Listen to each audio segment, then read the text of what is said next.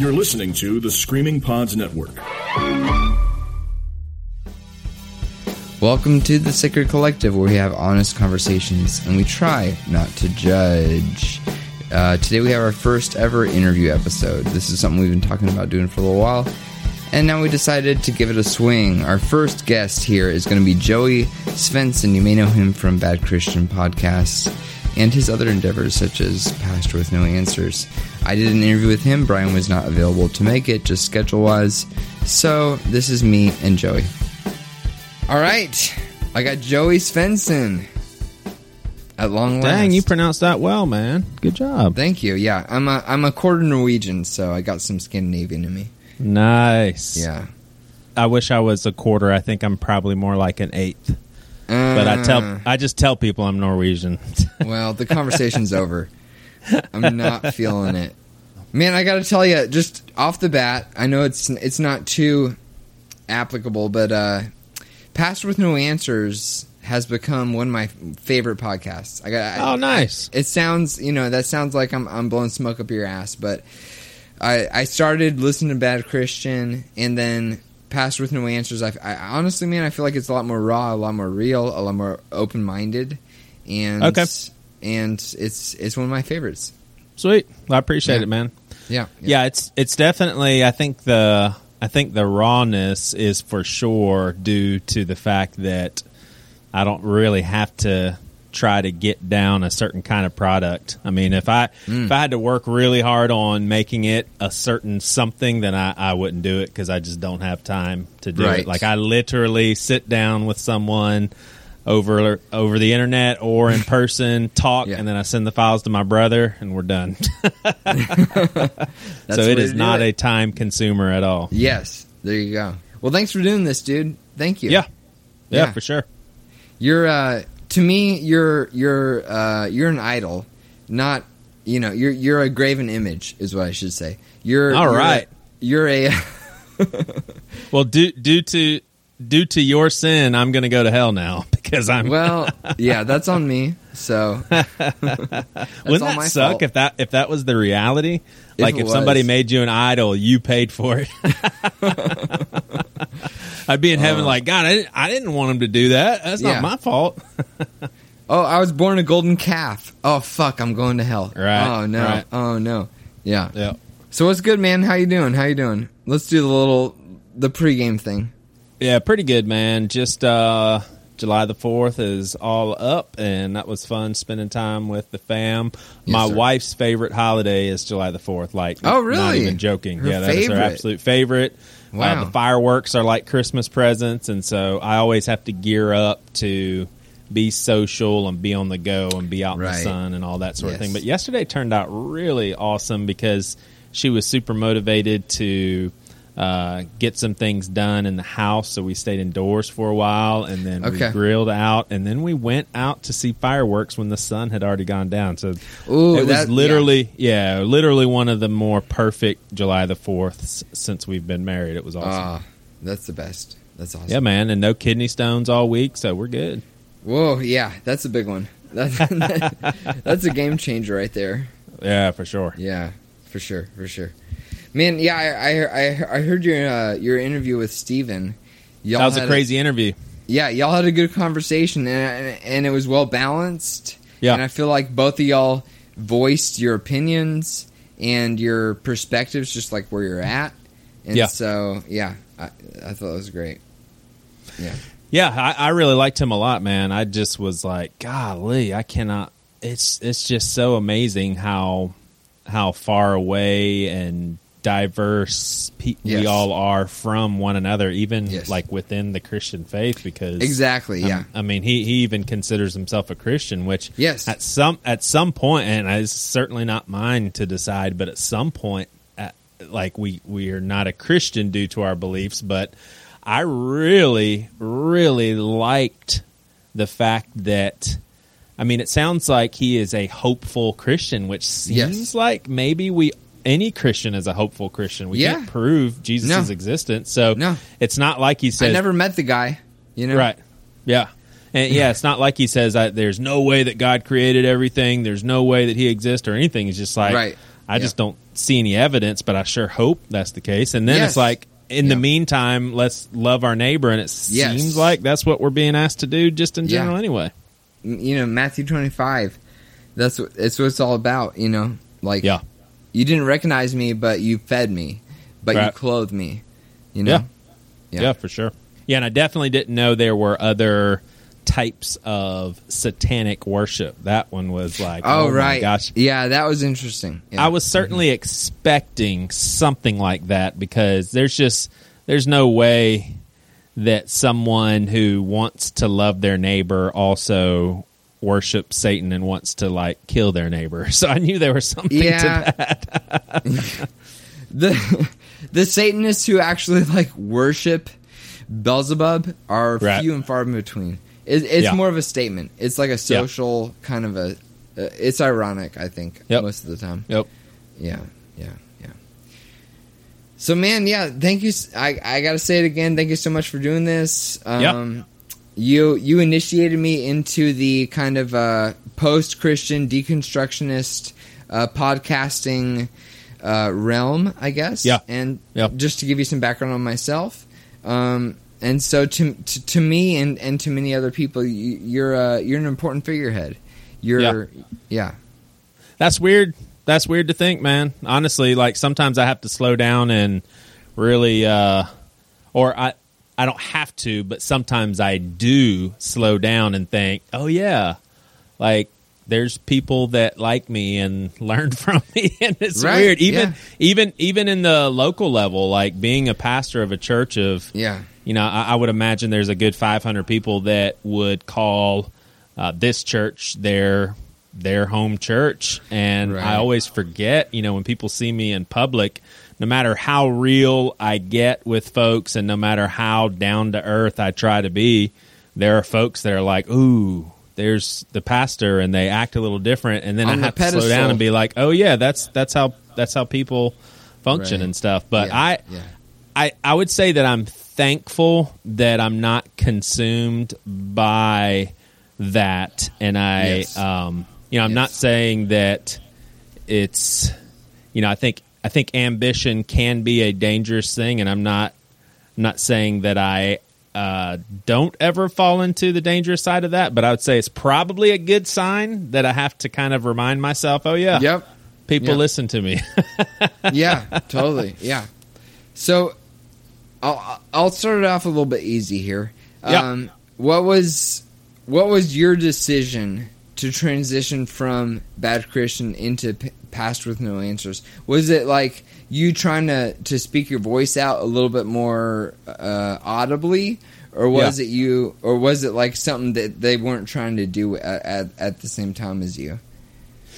Yeah, I think that it definitely wasn't trying to get a more significant voice, just because we already had we already had a sizable audience with Bad Christian, and I knew that my listenership with Pastor with No Answers wouldn't even pale in comparison.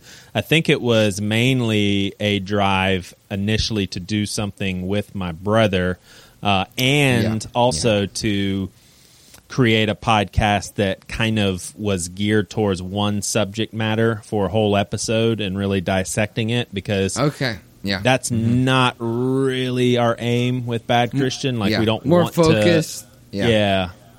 Like I would say Bad Christian, unless Toby gets super pissed off about a subject or we have like major major disagreements, you know, we're only going to stick with a certain subject area for 25 minutes and then it's moving on. And I tend to want to talk about spiritual things more often. You know, they tease me for always wanting to bring it back to God and church and all that stuff, and it's just because that's the kind of stuff that consumes me. I would say that and sports. So if I thought that I could do a good sports podcast, I'd probably do that too. But then I really am only into basketball and football, so I would be pigeonholed myself a little bit. So yeah, it was mainly to. It's funny because I've been in ministry for so long, and I feel like Bad Christian was a really awesome outlet for that. Because given that I don't pastor my own church per se, like I am in a multi-site sort of church where there's a lead pastor and everything, I don't have a complete open door to say whatever is on my mind and to do things exactly how I want to do things. So Bad Christian was an outlet for that, and then I feel like Pastor with No Answers is an outlet from Bad Christian. So how much of your congregation that you're like intimately familiar with, how much of them are familiar with Bad Christian or Pastor with No Answers? I can only guess because I do think there's a lot of people that listen that I'm not aware of, but I would guess maybe 30% have at least listened to one episode. And you know, I've had a mixed bag. I mean, there's a lot of people that Seacoast Church attracts that would already be down for this sort of podcast, and so when they find out about it, they're like, "Man, this is really cool." I mean, if I had an elder of our church ask to be on Pastor with No Answers, and I was like, "Sure, that'd be a fun conversation." Right. And so, you know, and then I had a guy that started going to our church very recently, and then through the small group that he was in, found out about the podcast, and then reached out to me and said, and then he said, he was like, "Man, I liked you when I first started coming to this church," he said, "but I just got to tell you, man, I like you 100 times even more just listening to your podcast." And that's obviously not always going to be the case, especially in the Southern Bible Belt where people are a little more sensitive and conservative. And I have had those sorts of pushback as well. And I've heard it through the grapevine that our senior pastor has had to defend us a little bit as well, because he rubs shoulders with all sorts of big guys. So that'll happen. Yeah.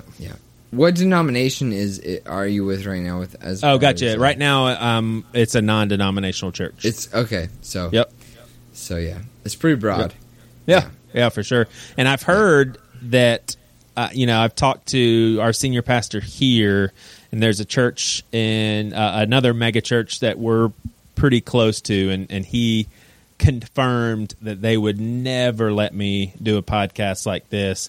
I know Toby worked at Mars Hill in Seattle, and he said the same sort of thing. He's just like, no way they would let. So it really is pretty uncommon for a church like ours to allow me to do something like this. And I think that it probably is less about the raw content and more about just churches are very territorial, and they kind of want to defend and streamline their brand. And it's like if they have someone on staff, they want them to be not only all in from an organizational standpoint, which I would consider myself to be, but also all in like exclusivity. You know, hey, you can only focus and put all your heart into this. And I think that's a pretty silly notion. And thank goodness, Seacoast isn't like that. Well, going off that, how inclusivist would you say you are? Like to what extent does the love of Christ cross borders? Do you think it's exclusively if you say this the sinner's prayer, or do you have to know the name of Jesus?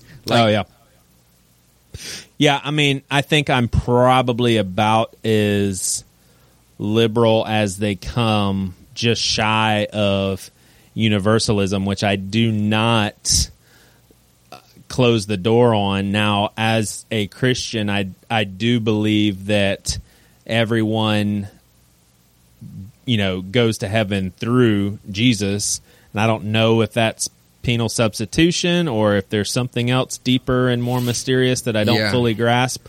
But I don't see universalism necessarily from the standpoint of there being a bunch of different gods. I just think that there is a chance of there being one God that knows how to interact and reach the hearts of humanity through different means. And just the more, I mean, I think sometimes people write off progressive thinkers as folks that just don't want to bow to anything, or just want to break all the rules, be cool, and turn down conservative stuff, traditional stuff. And it's like I have a hard time even putting myself in a progressive box. I know that I am, but I don't feel progressive. Like I am very traditional. I have been studying my Bible since I was in elementary school, and I think it's because of all of that study and all of that time and hearing so many different points of view. I think it's because of that I'm starting to realize, man, there's a lot that we talk about like we know for sure what we're talking about, and we don't, man. We don't know what we're talking about. It's like, if I can be honest, I feel like your terminology is very Calvinist, is very 18th century, 19th century, but your application of those terms is very progressive and very modern. I can see that. You're using words, you're using terminology like sanctification and, atonement theory, things like that. But the way that you apply those terms seems to be a very progressive and modern way to plug it in. Is what that? I mean, that's me being honest. That's kind of how it seems to me. Yeah, that makes sense. I can see that. Yeah. So would you say? Will you see Buddhists in heaven, if there is a heaven? I guess the only way I could answer that question is I hope so. And if so, I think they will have here's what I would envision as far as a Buddhist being in heaven is they'll realize that when they look into the eyes of Jesus, they'll realize that every good thing that they experienced, every part of their body that was able to benefit from their meditations and striving towards nirvana, and all of that actually goes back to Jesus and his love. And I think that they will just be completely captivated by the love of Jesus and realize, oh, wow, every good thing that I experienced was because of you, wasn't it? And I can see Jesus nodding his head, yes, you got it. You got it. Could you, in your mind, and I'm playing devil's advocate, but in your mind, could you substitute the term Jesus for the term love? Like, could you, let's say you were raised Buddhist, could you say, as a Buddhist, Christians will be in heaven if they look Buddha in the eye and they nod their head and say, this is what it's all about? Or does it have to be an absolute Christ? Does it have to be Jesus, Yahushua of Nazareth? Right. That man. For me, I'll just go to my grave going through the lens of Jesus. I mean, that's just me. I mean, sure. It's how I've been for 40 years. It is my framework. It is my lenses. And so that's kind of how I see things. And, you know, I guess I can, I would say there's a chance of what you're saying, but I don't know. I think that what Jesus accomplished on earth and the impact that he made and just the plausibility of his resurrection for me is enough to say, okay, he is the defining definition of life. He is the definer of what we need, what we're striving for, who we're yearning to be, what we're yearning for. Yes. I mean, I actually believe that all of our yearnings, we're going to realize that what we were really yearning deep down inside was oneness with Jesus, and I think we'll experience that once and for all when we're in heaven. Okay, yeah, that's great. Yeah, cool. So as I've been listening to Bad Christian for, I'm going to say 3 years. Yeah. I started listening to Pastor No Answers whenever you dropped it. And I honestly, man, I've heard some shifts in your worldview. I've heard you transforming and coming to terms with things that maybe you weren't 100% comfortable with from the get-go. Yeah. So my question for you is, first off, what is hell and who is it for? Yeah, you heard correctly, man. I have changed a lot. I read stuff. Yes. I read stuff. You went annihilationist. Yeah. You went. Yeah. I read stuff that I just wrote 2 years ago, and I'm like, oh my gosh, I've changed a lot just since then. Yeah, yes. I guess. It's interesting because I'm reading a book called Fantasyland, and this the author, in my opinion, is very kind and very fair towards America and Christianity and all of that stuff, but definitely is not in any way a believer. And I found it like he gives a lot of different stats, and there are a lot of Christians, like people who have their faith in Jesus, that do not believe in even a literal Satan. And why I say that is because it just opens my mind to how narrow of a view I have always thought Christianity to be, not knowing that there's brothers and sisters in Christ who would say, "Oh yeah, I don't think that's a real personal entity, in Satan." That's how I identify myself anyway. And so for me, I guess if I had to bet money, and I could bet money on it, my bet would be that that no one, at the very least, no one burns and is tortured forever and ever. I would bet my money on that not being the case. Okay. And if it's more of an annihilationism sort of thing where people are destroyed once and for all, I just can't wrap my head around.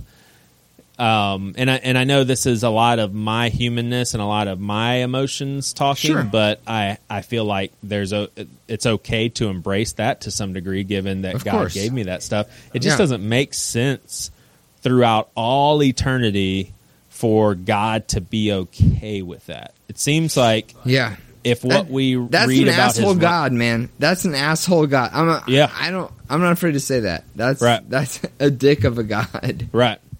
And it just doesn't line up. I mean, it just seems like, and you mentioned Calvinism and stuff, and it's just like once you start nailing down theology that's so extreme, you have to start making really silly rules and say stupid things like we should give God glory for the souls that are screaming in bloody terror and pain, because that points to the glory of our salvation. I'm just like, I just want to say F you. Like I am not happy about me being this prized little kid that was picked and that I am favored more than other people on this earth. That does not make me happy. Like that makes me actually very sad. Like it's unjust. Yeah. My wife shares how her, she always had a pretty strained relationship with a family member, and that family member told her one time that out of her and her sister, she was her favorite. And I think the response that this person thought they were going to get was, "Oh, thank you so much. That makes me feel so good." My wife was pissed. She's like, "That does not make me feel good. No. I love my sister, and it really grieves me to think that she is second best in your eyes." That's a great analogy. That's really good. So, okay, so if God didn't pick favorites, then I'm gonna, if I'm wrong, correct me, but if you do believe that some souls do go to hell, then what merits them achieving that punishment? Is it the fact that they chose it? Is it the fact that God didn't choose them? Like what gets you there? And you would say, including if annihilationism is true, like what gets them annihilated? Is that what you mean too? In your terms, I'm going to tell you right now, I don't subscribe to that, but in your terms, in your terms. Gotcha. Yeah, I mean, I guess I would say that if people are separated into heaven and hell, my guess would be that the folks that are in hell had the option to choose self, and potentially even had some open doors to live outside of self, and to choose to follow something else. Is it following something else, or is it following Jesus by name? Is it following love, the cosmic Christ, which is love? Right. Or is it following Jesus by name? Yahushua of Nazareth. Right. Yeah, I mean, I've studied that whole thing as far as whether or not people need to hear the name of Jesus, and to me, I would say that's putting God in too much of a box. Yes. Because then we have to make the conclusion that, the only way for people to be able to accept Christ is for them to hear about Christ. And Right. then we have to assume that everybody's going to hear about Christ, and I think we could probably prove that that's not correct. Yeah. What do you with Moses and Abraham and David, who were never acquainted with the name of Yahushua, Right, right. Yeah, apparently they were at Abraham's bosom, just kind of a hangout spot, Yeah, until that's a Jesus could, sounds like a cop-out, but yeah. pay the debt and all of that. And it's these kind of questions that you're asking that I enjoy talking about. And Yeah. I think where I have mainly changed is I enjoy talking about them more because I don't feel pressure to figure it out, because Yes. I honestly think that we can't. And if someone wants to disagree with me, that's fine, but I can point to 5 different people that have studied their Bible 100 times more than you have, and they all have 5 different explanations for the stuff that you're Yes. talking about. And so Yes. that right there is proof that we can't figure it out. And if we can figure it out, we sure as hell don't know who did, because Yeah. you got 5 different perspectives. So how are we supposed to know who figured it out? That's great. Oh, I love that. Because I was raised in the Bible Belt of the South. I was raised in Kentucky, and to me, it was always a thing to where it was like, you're in Abraham's bosom, or you're saved or you're not saved, and there's no merit there. There's no love there. There's no treating people how you want to be treated. I always go back to Matthew 25. I was hungry, you fed me. Right. I was thirsty, you gave me drink. I was naked, you gave me clothes. Like that to me is the ultimate example of I'm not convinced there is a God, Joey. I'm going to tell you right now. But if there is a God and he does pull a judgment day on us, then I feel like it's not about did you check the box that says I am a Christian. I feel like it's about what did you do to the people around you? How did you treat the people around you who, in this narrative, in Matthew 25, is Christ? Right. Yeah, I can see that, and yet, to me, that I think that brings upon me somewhat of a fear from the standpoint of, then the gospel aspect of faith isn't really true. How so? Expand on that. Well, just because it sounds like, or what the good news is supposedly is that Jesus lived a perfect life for us in our place.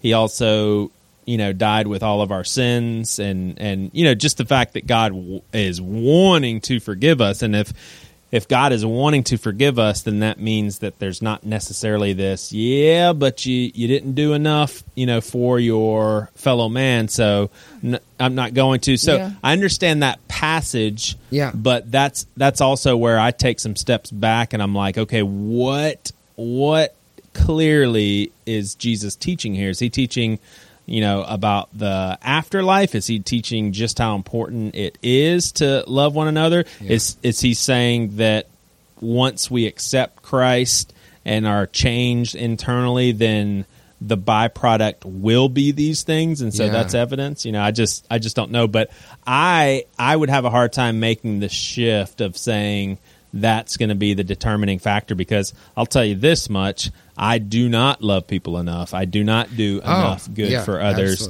I am more selfish than I wish that I was, and so I would hate the thought if there was kind of a grade book that that I'm not going to get a passing grade. That becomes scary. And I love that perspective. Like that's refreshing to me to hear you say that. And I'll also say that me personally, I don't believe in a binary heaven, hell, in or out. Did you punch your ticket? Are you in or did you sign up or not? And it's fine if you do. That's just where I'm at. But I feel like, to me, that passage is talking about how to treat your fellow human. It's a humanist passage. To me, Matthew 25 is a humanist scripture saying, if Christ is anybody, Christ is everybody. Right.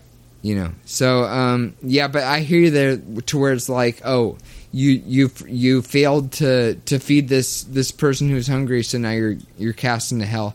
I don't believe anybody gets cast into hell. And right. That's sacrilege. That's some fringe shit, whatever. But no. But all good, man. But I feel like it's a way to live your life that is more productive, that is more positive, that helps people, and if it helps people, it helps the archetype, the concept of Christ, the cosmic Christ, as it were. Yeah. Yeah. Yeah. Yeah, I agree with that. Yeah. So where are you still in the annihilationist camp, or where are you at? I'm in I don't know camp, but I think God's going to be way more inclusive and loving than we can wrap our minds around. Well and said. I'm also in the non-eternal conscious torment camp. Yes. That to me, it just doesn't make sense anymore. Make sense. And I could die and realize that I was wrong, but right now I'm just like, that one just doesn't make any sense. And I think part of that is because I know how, bad of a person I am, and I would never, ever think to do that throughout all eternity. Yes. And sure, that's when people jump in and say, yeah, but, God has a higher level of justice and all that stuff. I'm like, yeah, he also has a higher level of love. So mercy and grace. Yeah. What are you trying to say here? Yes. So, yes. I feel like I've learned a lot as a father, and sure, I want justice. I want justice and love in my home. And so how that plays out is my kids know that I'm going to love them irregardless. Right. But if one of them treats their sister or brother unfairly, they are going to have to make up for it, whether it is through them being disciplined, or whether it's through them saying they're sorry, or giving them the toy back, or buying them a replacement, or whatever it is. But my solution isn't go to timeout forever and I'm going to turn the heat on. Yeah. I mean, that's not going to be my solution. How did you get to that mindset? Was it exclusively through like being a father, or like did something else lead you up to realizing that as a conviction? I guess for me, I've always, I'll be the first to admit that the concept of hell has been extremely crippling, extremely difficult, extremely scary for me throughout the duration of pretty much my whole life. And so it's always been a hang up for me. It went from me questioning why God would do that. Why, wouldn't it have just been better, God, for you not to have created anything then if you legitimately can't get these billions of people into a peaceful place? Yes. And so I think the curtain started to fall a little bit when I listened to Rethinking Hell podcast. You had him on your podcast, right? Yeah. And I heard inerrantists, people that read the Bible as God's word for word instruction manual, basically, and I heard them reading it in the context of, eternal conscious torment, sorry, we've missed the boat, that's not true. And then I'm expecting, they probably have this liberal perspective of God's word, and they're probably twisting it and all. And then I'm like, wait a second. They're actually believing that God's word is perfect and holy, and they're explaining better explanations than I've ever heard for the passages on, eternal damnation and all that. So that's that right there was an awakening from the standpoint of, holy crap, like how I've missed this all this time, and so has the majority of evangelical Christians. Yes. And then you have a guy who would consider himself an evangelical Christian who is saying, no, you're wrong, and proving it. And I was like, oh my gosh, there's probably so much stuff that probably, falls into the category of, I don't really know, and, how can we know? So that started the process of me being like, oh, okay, so there is another explanation for this that makes more sense, and this guy is backing it up with Scripture. That's and then I good. think at that point I realized, man, I need to be careful how tightly I hold theology and how black and white I make it to be. Yes. Because I think people are kind of taught to have a systematic theology and to be able to cross their T's and dot their I's. Right. And I like Pete Inn's approach. He's an author that wrote the book Sin of Certainty. Oh, yeah. And I like that book because it basically says we're not supposed to be certain. That just never has been how we were supposed to function, and that makes a lot of sense to me. That's great. I feel like that kind of begs the question, at least for me, and upon like that episode where you interviewed what's his name from Rethinking Hell? Chris Date. Yeah, Chris, and your brother was on that episode too, right?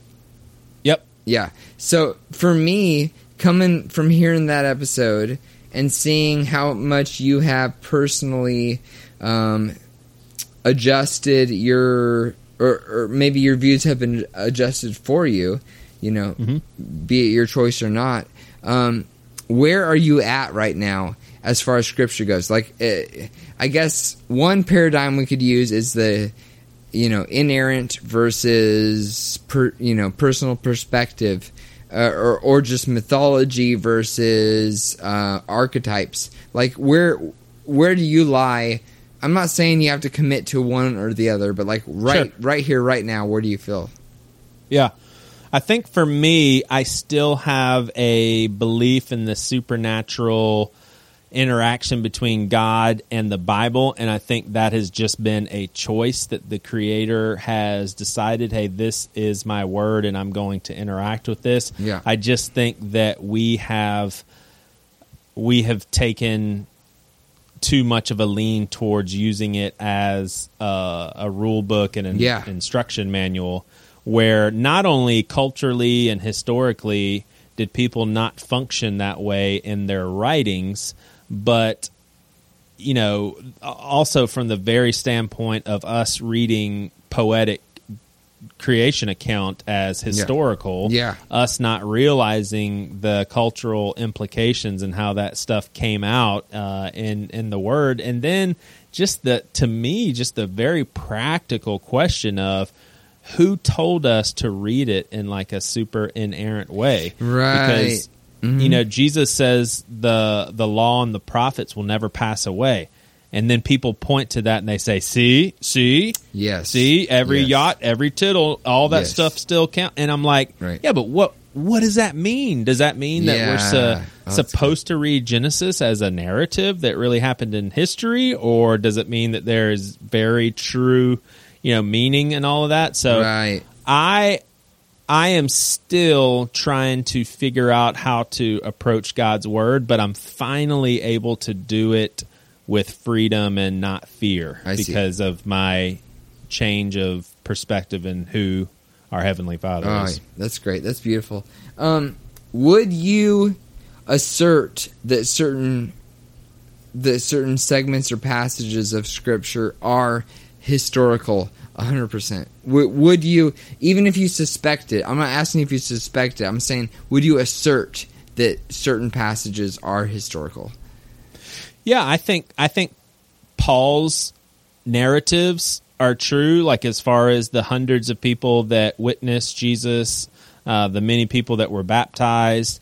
I think my guess is that Luke was probably a very gifted historian, and so I think that Acts and the Gospel of Luke are probably pretty accurate. Yeah. I just don't need them to be perfect for them to be helpful for me. So when people point to the contradictions in the Gospels and how they don't always mesh well logically or logistically, that used to pose a significant problem for me because I thought, well, wait a second, if this was God's word, it would be perfect. But then I am telling God how he needs to function.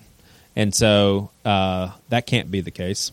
I do read a lot of the historical narratives in the New Testament as events that really happened, obviously, including the resurrection. But I'm okay with the fact that oral tradition was way more in abundance back then and was the traditional way. Sure. And the fact that Yeah. they decided, wait a second, this is like truth that every human needs to hear about for millions of years to come, so to speak. Yeah. We need to write this stuff down. Right. And then writing all that stuff down, I mean, imagine you getting the assignment of writing down like 5 years worth of history that happened 20 years ago. I mean, that would be very hard work. Oh, absolutely. Yeah. But I bet you if you talk to the right people and you worked hard enough, you'd probably be able to come out with something pretty close to the real thing. And so,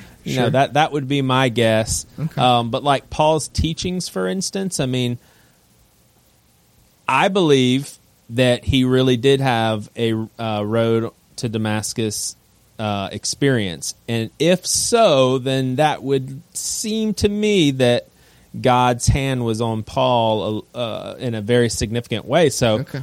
all I do when it comes to Paul is I see him as the teacher and I see myself as a student. And I also know that there's no teachers that are completely perfect in all of their teachings and inerrant in everything they say. Right. So That's great. Yeah. Okay. I have two questions for you. Yeah. One, how would it affect not your faith, but your day-to-day life, how you interact with people, if for some reason, let's say God appeared to you in a vision or in your waking life and told you that the historicity of the Bible and of the resurrection itself was a metaphor and not a literal event? How would that affect your life? I mean, I guess I would have more questions. I would be like, okay, well then, what does it represent? I mean, it would definitely affect my life in the standpoint of, I see the cross and the resurrection as kind of a central piece in my belief system and kind of the lenses in which I look through to see God. So it would definitely shake my foundations and motivate me to figure out, okay, well then what does it mean? But hopefully he wouldn't just drop that bomb on me and leave. Good thing I'm not God, huh? Yeah, there you go. So the historicity of it is imperative to your worldview, to the way that you interpret things. Yeah, just because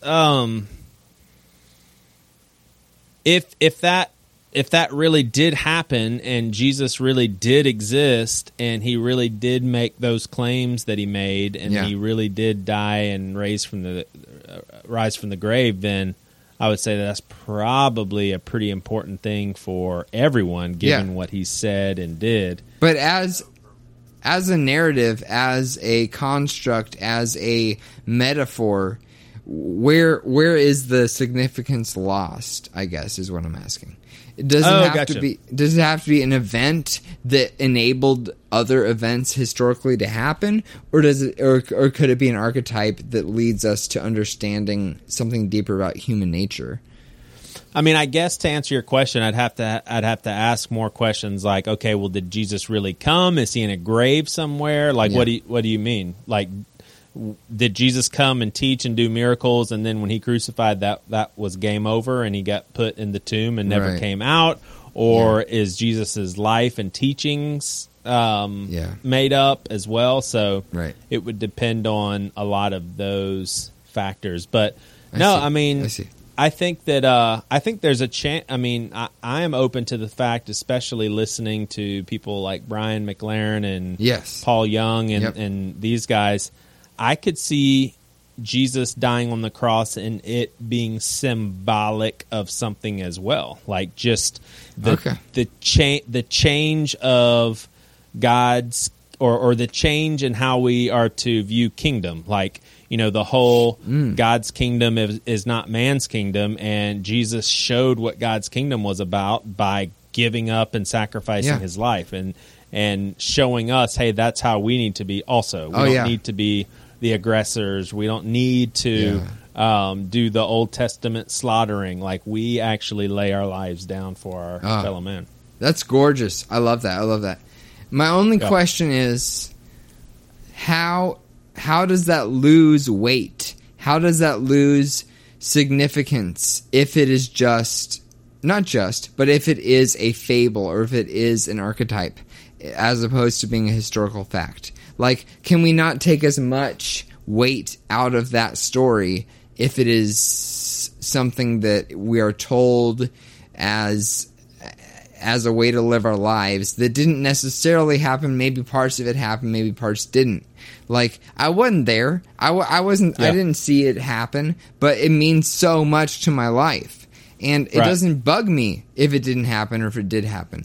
Like, it doesn't affect my life. I wasn't there, man. I didn't see that shit happen. You know, right? So my question, and this is very internalized. This is very selfish of me to ask this, but what I'm asking is whether or not that historically happened, how would that possibly take away the weight from the moral of the story or the lesson that you take away from it?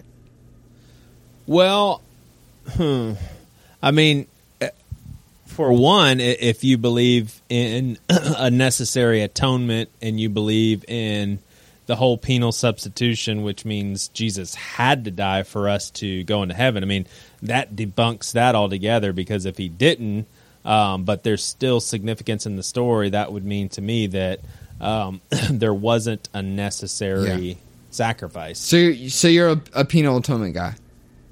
I'm not sure if that's why Jesus had to die. Okay. But I definitely believe that there is significance in Jesus' death and resurrection. Yeah. I think the resurrection is to validate his claims of who he is. Okay.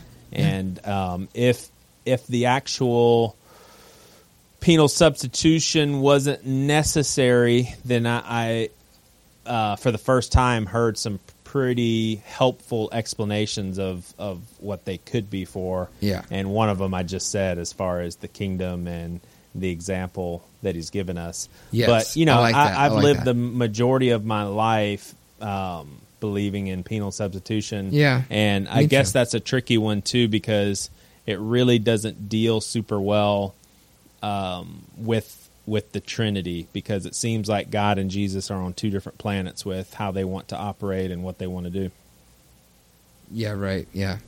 So what are those different motivations there with the Trinity? Different motivations for what? What do you mean?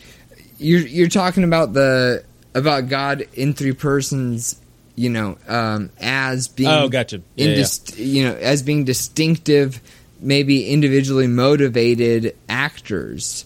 So what are those motivations that move each of them? Yeah, well, it seems like God kind of has his arms folded, saying, "Sorry." Is God Father? I'm sorry. Is God Father? Is that what you mean? Yeah. Father. God the Father. Okay. Seems like he's kind of got his arms folded, and he's like, sorry, can't come in here. You've got too much dirt. Now, if my son wants to die for you, then that's on him. He can do that. I'd love for you to come in, but I'm just not going to let you unless you do that. And then so Jesus steps in to appease his father. Yeah. It just sounds, I don't know, doesn't sound right, but it sounds tritheistic. It doesn't sound very monotheistic. If there's that sort of a conscious disagreement between these three parties, that does not sound like a unified mind to me. Yeah, for sure. Yeah, but I definitely have not burned the bridges of penal substitution as much as I have of like eternal conscious torment. Like with the former, I'm still kind of like feeling it out and not sure what I believe, whereas with the latter, I'm like, I just don't believe that anymore. Right.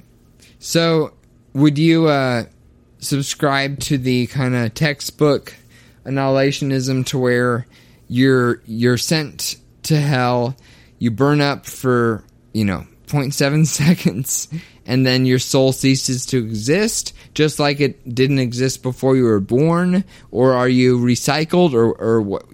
Matter can't be created or destroyed. Does that mean that spiritual matter can't be created or destroyed? Like, what's going on there, do you think? Yeah. I mean, if annihilationism is true, then I would say God can destroy anything he wants to, including soul. Yeah. So I don't really have a whole lot of difficulty in conceptualizing of him just destroying something once and for all, almost from a standpoint of wiping its very history from the face of the earth. Just like you did not exist. Now, I don't think that's the case, but if God wanted to do that, he could. So I don't know why he couldn't almost like, wipe out someone's entire existence. Their, people may not even remember who they were. I have no idea. Wow. So that's a trip. I've not heard that take. That's a trip. Yeah. But I'm just spitballing. Why do we remember Hitler then? Yeah. I don't know. I mean, I think that. No. I'm talking about in eternity. Like if. Oh, I see. Throughout all, it seems. Okay. It seems like it would be from my human standpoint. Let's just say my wife never accepts Christ and she is annihilated. It seems like heaven would be pretty hard without her. So yes. But these are the kind of things where I'm just like, there is just no way we can know. I have no idea. I've never been there. I've never been to heaven. Yeah. I'll tell you right now. I've never been there. Yeah. Cool, man. Well, we're creeping up on an hour. I don't want to keep you too long. Is there anything that you want to ask me, or anything you want to tell our listeners here? Nah, man. It was a fun conversation. I think we've figured out together that there's no simple answers, and anyone who claims to have a sealed tight theology is full of shit. How about that? Amen. There you go. Amen, brother. Hey, were you raised Southern Baptist or of First House of God? I was Pentecostal. So First House of God. What's that? Assemblies of God.